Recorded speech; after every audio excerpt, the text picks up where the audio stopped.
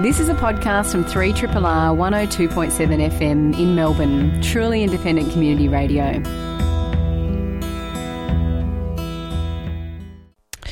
You're listening to 3RRR. The show is Backstory, and I'm your host, Mel Cranenberg. Now, a year after her best friend Alice dies after being badly burned in a house fire, Lara, heavily pregnant, visits her friend's husband and his kids in their recently rebuilt home.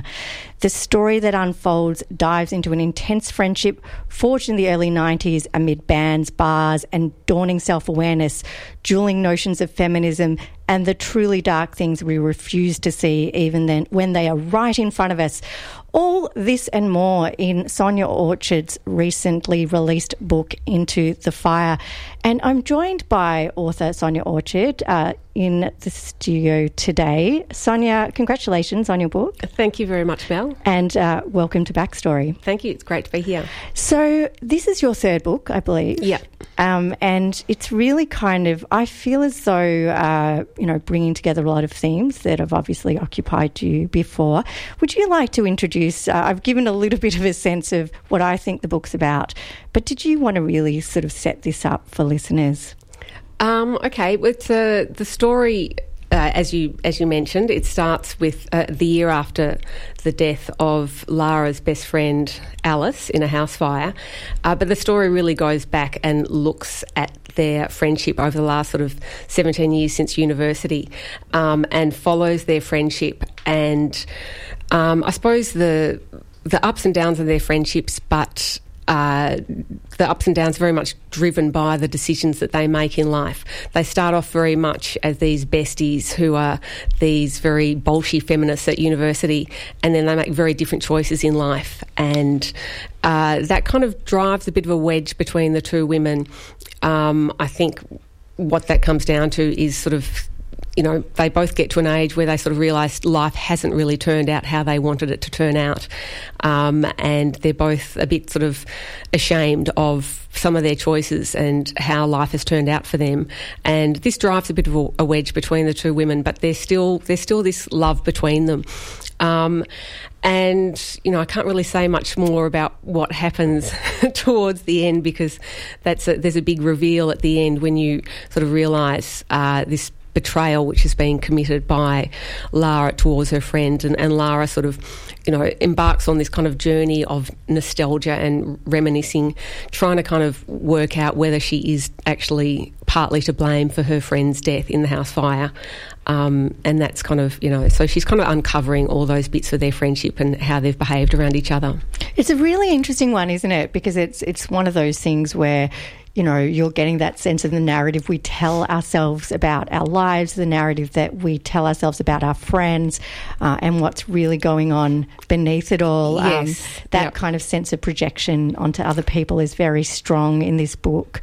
Yeah, it's very much about the stories we tell ourselves and what we believe was going on in our lives early on, and the way that we have chosen to remember it and the way that we've chosen to see our relationships.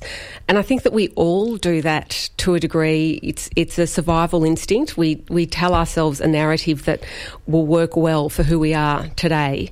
But then, sometimes when you're sort of forced to kind of reflect upon what was really going on in a situation, or you come up against someone else's narrative and you realise actually that wasn't going on, something quite different was going on. And I think it's also what I've tried to bring into the novel also is I suppose I've tried to play around with people's loyalties, with which story they are inclined to believe, because there's kind of a few versions of what was going on in this friendship circle.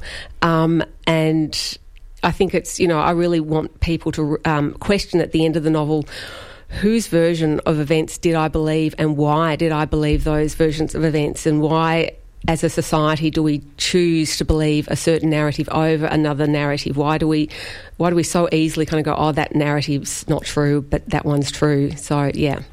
I actually really, I have to say, I enjoyed your kind of section set in the 90s, if only because looking back at those kind of era those eras, I guess, that I was at university.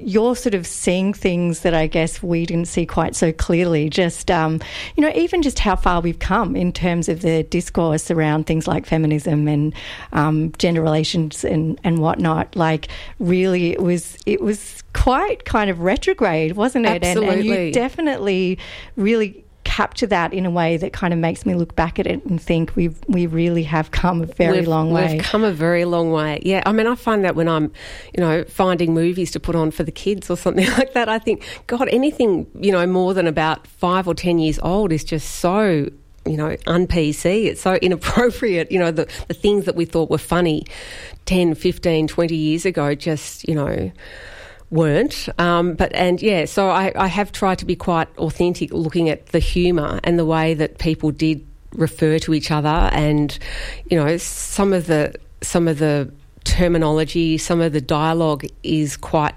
inappropriate by today's standards, but I've tried to be authentic to what people thought was okay back then. Yeah, there was some interesting commentary as well about that, about how, that generation, I guess the Gen X women of a particular kind of, white women of a particular class were the inheritors of, second wave feminism, and that this sense of privilege, was what was going to see them through. But you can already see that they were undercutting themselves at the same time as not necessarily accepting their role as the new dominant kind of group in some ways. Did you think a lot about those sort of themes as you were writing the book? Oh, absolutely. I've thought a lot about those themes as I've lived my life, because this is my era as well. And I remember, the story is a story of fiction, but that feeling is was quite a real feeling for me when I was, in the early 90s at university. I remember, at school as well, teachers saying to me, you can do anything you want with your life. You've done really well at school. You can be whatever you want, do whatever you want. And I didn't really know what that meant, other than I looked at successful men around me and thought, oh, okay, well, that's what success is. And that's kind of what feminism was sort of telling me, you could go and do. And I think there was a lot of confusion for women back in the early 90s with what we were told, okay, second wave feminism has kind of won all these battles. Go out there now, claim your space. But I don't think anyone really knew what that meant and how to go about doing it. And, I think, when they actually got out into the world, it was quite problematic, what they idealised their life might be and what it actually turned out to be. If you've just joined us, you're listening to Backstory on 3RRR. I'm Mel Cranenberg, and I'm speaking with author Sonia Orchard about her book, Into the Fire. Now, this is also very much a book about a friendship dynamic forged in the early 90s, when the protagonists were kind of in their late teens, early 20s. Just the real intensity of that time in life and the friendships that are forged then, it kind of creates this setup, I guess, an emotional setup. It's almost like, it's not quite a menage a trois, but it has that element where there are three people sort of locked in this very kind of intense relationship together. It's sort of a really interesting one, because what it shows you is those that you're holding the most close can be the ones that hide the most from you. I'm really fascinated by this, that, the sense of lack of boundaries, that secrets become the only way of keeping yourself separate, or perhaps of separating yourself from people. I'd love to talk more about that in the context of this book, Sonia.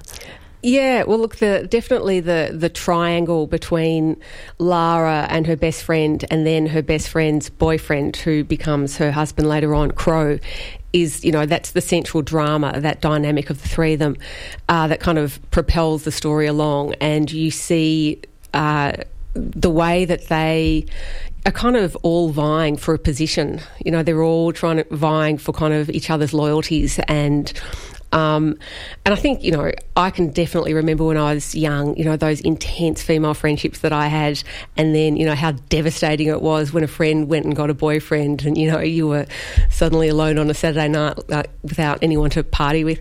And I think, so I really wanted to kind of capture that dynamic, but then just turn it up, where,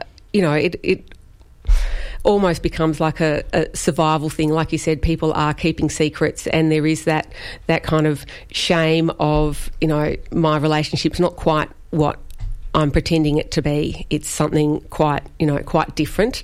And I think a lot of women do that. They kind of, it's a self-preservation. They want to hold face. They want to stand by their choices and the decisions they've made. What I was saying before, that sort of sense of shame that a lot of women have about their lives, which keeps them kind of not honest with their friends. The root of the word shame is actually to hide and to cover. And I think that's, what people often do when they're feeling shame about their lives and what they've done and the decisions they've made. They hide from others and they don't tell the truth about what's really going on.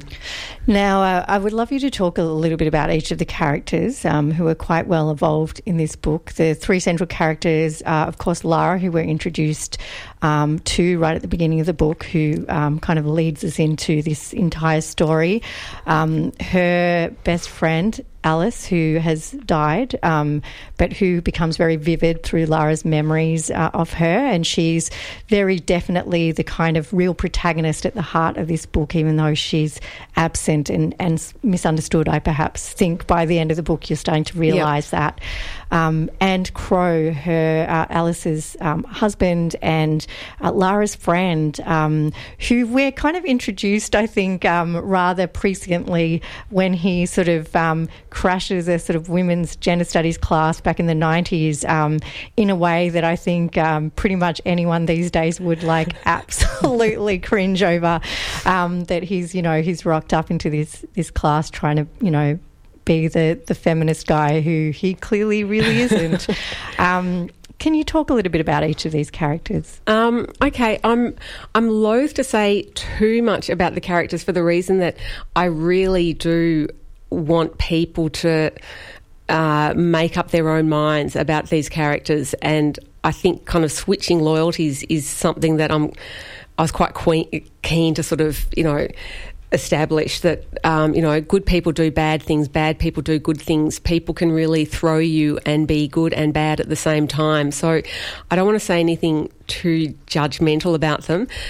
Crow is a bit of a rock star. He's incredibly charismatic. He has a big following. But he's a very complex, dark character as well. And I think, I want people to love him and hate him at the same time and be annoyed by him but just adore him, because I think there are a lot of characters out there like that. One thing I do want to say, though, about the male characters is I've had a few male readers say that they, didn't like the male characters in the book. And I found that incredibly interesting because I haven't had a single female reader say that. All the female readers just go, all the characters are so realistic and so believable, and the male readers go, nah, they're bastards kind of thing. I have to say, I wasn't in love with the male characters in this book. Good on you. I have to say, they got my heckles up. But I think also that's, looking back on people that you genuinely would have met in the 90s and perhaps now, you can kind of, I think the way you've drawn them, you give people the opportunity to see through them if they choose to. That's, I suppose, when you're drawing a character well, you're giving people an opportunity to see the parts of them they choose to, which I guess in a sense is sort of what you're trying to achieve with this book. Yeah. And look, I think all of the characters are very flawed. So I don't think, I just have found it interesting, though, that, male readers have had a problem with the flawed male characters, whereas I think women are much more amenable to the idea that we might be flawed and we're all flawed. And I think women, we've grown up being in the male gaze in stories, and so we're used to sort of judging ourselves and we're used to sort of thinking about how we come across. But I think for male readers, looking at how certain men come across and kind of thinking, oh, what are you saying here, that all men are bastards? It's like, no, they're just flawed. And Yeah. I think you definitely do illustrate that very well in the way that actually, I see what you're saying about not liking it. I think you've accurately characterised the male characters in this book in a way that makes them, to me, quite unlikable as characters, but well drawn. Sonia, I would love people to obviously pick up your book and judge for themselves what they think about the characters within it. It is a very interesting meditation. There's a lot in here. I wish I could talk more about some of the themes that you've drawn out, because I actually think they're particularly pertinent themes and things that we should be talking about. But because a lot of the plot hangs off it, certainly I encourage readers to go through and read the book themselves. Sonia Orchard, thank you so much for joining us on Backstory today. Thank you very much, Mel. That was Sonia Orchard talking about her book Into the Fire, which is out now through Affirm Press. You're listening to 3RRR, and coming up I will be talking to Megan Anderson, the editor of Matters Journal, a journal that is 1 year young and 3 editions in, a beautiful slow-cooked beast. So stay tuned for that. You're listening to a podcast from Community Radio 3RRR in Melbourne, Australia. You're listening to 3RRR. The show is Backstory. Now, Matters Journal introduces its website with a simple line: stories, people, ideas, and doing good. Now 1 year old and in its 3rd edition, the journal, which is meticulously printed on post-consumer waste recycled stock, is a melange of technology, science, environment, and the arts, all slow-cooked to a thoughtful collection. I caught up with editor Megan Anderson last week to discuss the recent edition, her first as editor. Megan Anderson, welcome to Backstory. Thanks for having me. So this is your first issue of Matters Journal, which is a very young journal. It's only been out for a year. I really have to say that I came along to the launch of the first edition of this journal and was absolutely blown away by the quality of the publication. It's really so beautifully put together on gorgeous paper stock and with, such incredible content. I'd love to talk a bit about the journal, and then we'll get to the most recent edition, which you were the editor of. So can you talk a little bit about where Matters Journal came from in the first place? Yeah, sure. So, it's our first birthday this year after launching last year at Pause Festival. And it's basically the brainchild of Giuseppe Di Maio, who founded Local Peoples, which is a strategic design studio based in Abbotsford Convent now. And it came out of, so Local Peoples is a B corporation, which kind of means taking responsibility around social, environmental factors, as well as there's a lot of transparency and accountability things as well. So it's that whole team is really passionate about getting out there in the community, and Giuseppe's especially passionate about small publishing. He founded Assemble Papers. So, Matters Journal was a real labour of love for him. It's a really wonderful journal because the content is something that I don't think we have nearly enough of in a very well-written literary kind of non-fiction style. These very depthful essays on topics around technology and the environment and science. These are incredibly important topics, particularly, obviously the science and environment angle, which is really where you've gone with this journal. Talk a bit about how that works. You've come, I think we can safely mention, from Going Down Swinging. Yes. You finished up as an editor there, or as the editor there, before moving across to Matters Journal. So you've obviously come from a very sort of poetry and literary background. How has that kind of translated across for you in this journal? I think like you said, there's a big focus, especially in the 3rd issue, on storytelling and kind of using it as a way to approach issues that I think a lot of people are really struggling with now and can be really intimidating. There's so much turmoil in the world, like environmentally, socially, politically, but there's also these people and organisations doing such amazing work. So it's kind of communicating this positive side as well as addressing and tackling the larger issues in a really accessible way. That's really important.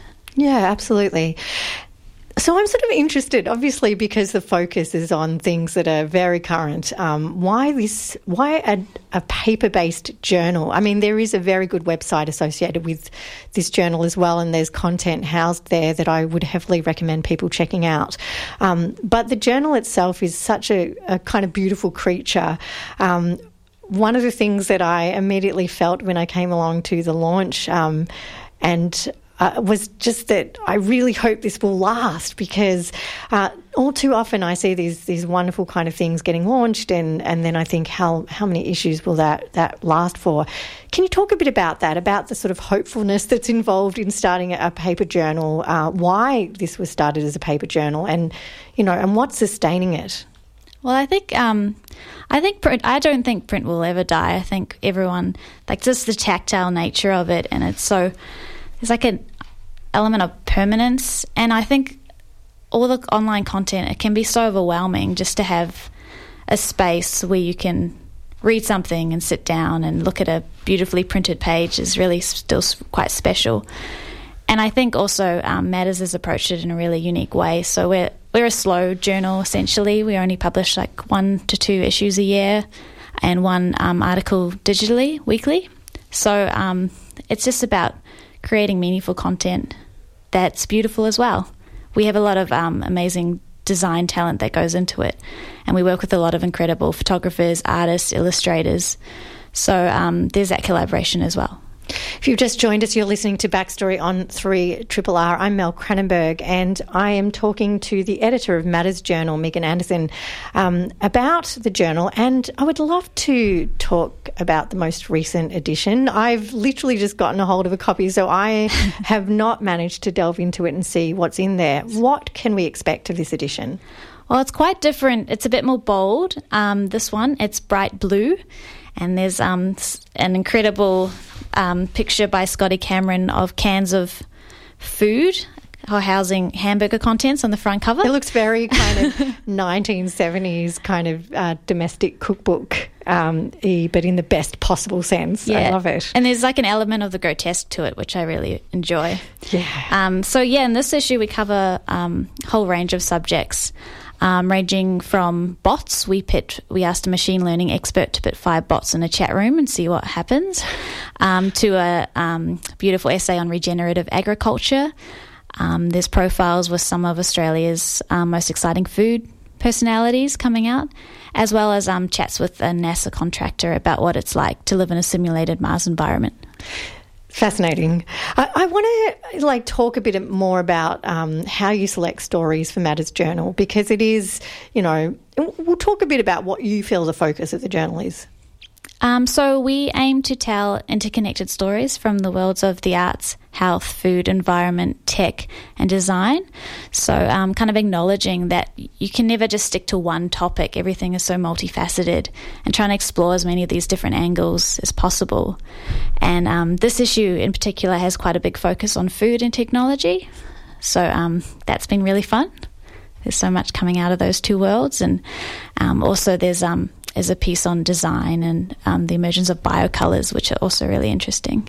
This is going to be such a nerdy editor question, but I think it's one that people must often think about as well. When it comes to a journal like this, which is obviously a popular reading journal, but one that focuses on, literary non-fiction with such a broad base, how do you select writers? Are they writers who are sort of delving into these worlds? Are they kind of experts in these particular areas? Who writes for Matters Journal? We've got an amazing contributor base, actually. We had some drinks a few months ago, which is really quite special and rare, I think, getting everyone together in one room, and it was really nice. So we do a mixture. So Local People's the agency we work in. Everyone there is incredibly talented and passionate about the most interesting and strange topics imaginable. So we get a lot of their ideas as well, informing the pitching, what we commission, as well as we take pitches as well from writers. And or we approach writers we really like and ask them to do something for us. Yeah. So there's a mix. There's experts as well that we get to write for us. It's really fascinating, isn't it? Because I think, these kind of well-crafted stories really show you what writers can do. And I think that it is one of the real pleasures of the job to be able to kind of, have these real sort of, fly-on-the-wall opportunities to see what it's like to be in other people's very strange worlds, and then, explain them to people who are much like you and have never seen anything quite like that. This is a real showcase of those things. Are there any stories stories, and I know that you've just come on as editor of this particular edition, so of course this may be the one closest to your heart. But are there any stories that have particularly affected you from the Matters journals? There's so many. I love all of them and the writers. Pick from among your children. I know, it's so hard. Well, I did really enjoy Matt Harnett's piece in this edition about this time he broke into a battery hen farm to steal some chickens. I thought that was a great story and also touches on some very topical issues. I think he was a budding student journalist at the time in New Zealand, and he was expected this big outcry and no one really cared. It's awful. But he kind of looks back on that and kind of has some really positive, exciting things to say. So, yeah. What can we expect coming up from Matters Journal? And also I should really ask, because there are a lot of writers who listen to this show and to Triple R generally, are you looking for pictures? And I think, like just generally, how does, one kind of approach pitching for this kind of a journal? Yeah, absolutely. We're always looking for pitches, especially for our online content division, I guess. So the best way is to just send us an email, send a really succinct pitch, try keep it to 3 to 4 sentences, and we can take it from there. Make sure you read the journals. Read the journal, yeah. But yeah, absolutely, always looking for new writers. That's great. And are there any particular stories that you would favour over others? I guess coming to a topic from a unique angle, looking at it through a slightly different lens, maybe just having a story that can grab people and not just a niche audience as well. I think it's really important that the stories are accessible and, that's what we look for. And I have to say, I would love to, and I think I will be talking about Matters Journal on this show ongoing. Obviously the editions come out rarely, but I would love to continue to do that. I may not be talking to you next time, though, because obviously you have quite good news of impending new motherhood coming up. But before I let you go, I really do want to talk about your last edition as editor of Going Down Swinging. You've just handed me this lovely copy of the latest edition, Pigeonholed. Would you like to give that a little bit of a mention for our listeners? Yeah, sure. So Pigeonholed is Going Down Swinging's 39th edition. It's our we've dubbed it our genre edition. So it kind of plays with the idea that how writers get pigeonholed in these categories. So the genres in there range from, zombies to sci-fi to cli-fi. There's a whole real mix. So that was a really great addition to be a part of. That's my last one there. Well, it's a beautiful looking kind of orangey coloured book that I just have to say the production quality on both of these issues are really just lovely. And you're right, there's a genuine wonderful tactile quality to having a papery beast in your hands, especially one with a wonderful matte cover. So thank you for this and for joining us today, Megan. Thanks so much for having me.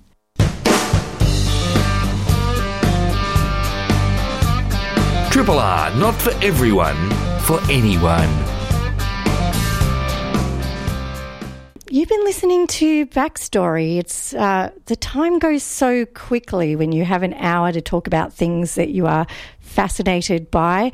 I would like to thank my guests on the show, Sonia Orchard, author of Into the Fire, a book out now through Affirm Press, and Megan Anderson, the editor of Matters Journal, which I very much recommend you getting your hands on. There are 3 editions out, each of them things of beauty. It is lovely to have these wonderful journals still popping up. I feel as though journals in print are such an exercise in optimism and really spending the time to kind of write thoughtful, slow burn essays is an art form that I really hope to see gathering more and more people to it. I think that, we do have a lot of churn in day-to-day life, in social media and elsewhere. So it's nice to be able to really deep dive into issues and just spend some time walking around there, especially if you can hold a beautiful thing in your hand while you do so. 3 triple You've been listening to Backstory, the show about books, the craft of writing, and the people behind the lines. I'm Mel Cranenberg, and if you like what you've heard, you can listen to the live version of the show Wednesdays at 12 on Triple R. Join the stream on the Triple R website or subscribe to this podcast in your favourite podcatcher. Thanks for listening. Join me again soon. You've been listening to a podcast from Australia's best-known community radio station, 3RRR, 102.7 in Melbourne. For more podcasts, information about upcoming events and our live stream, please visit our website at rrr.org.au.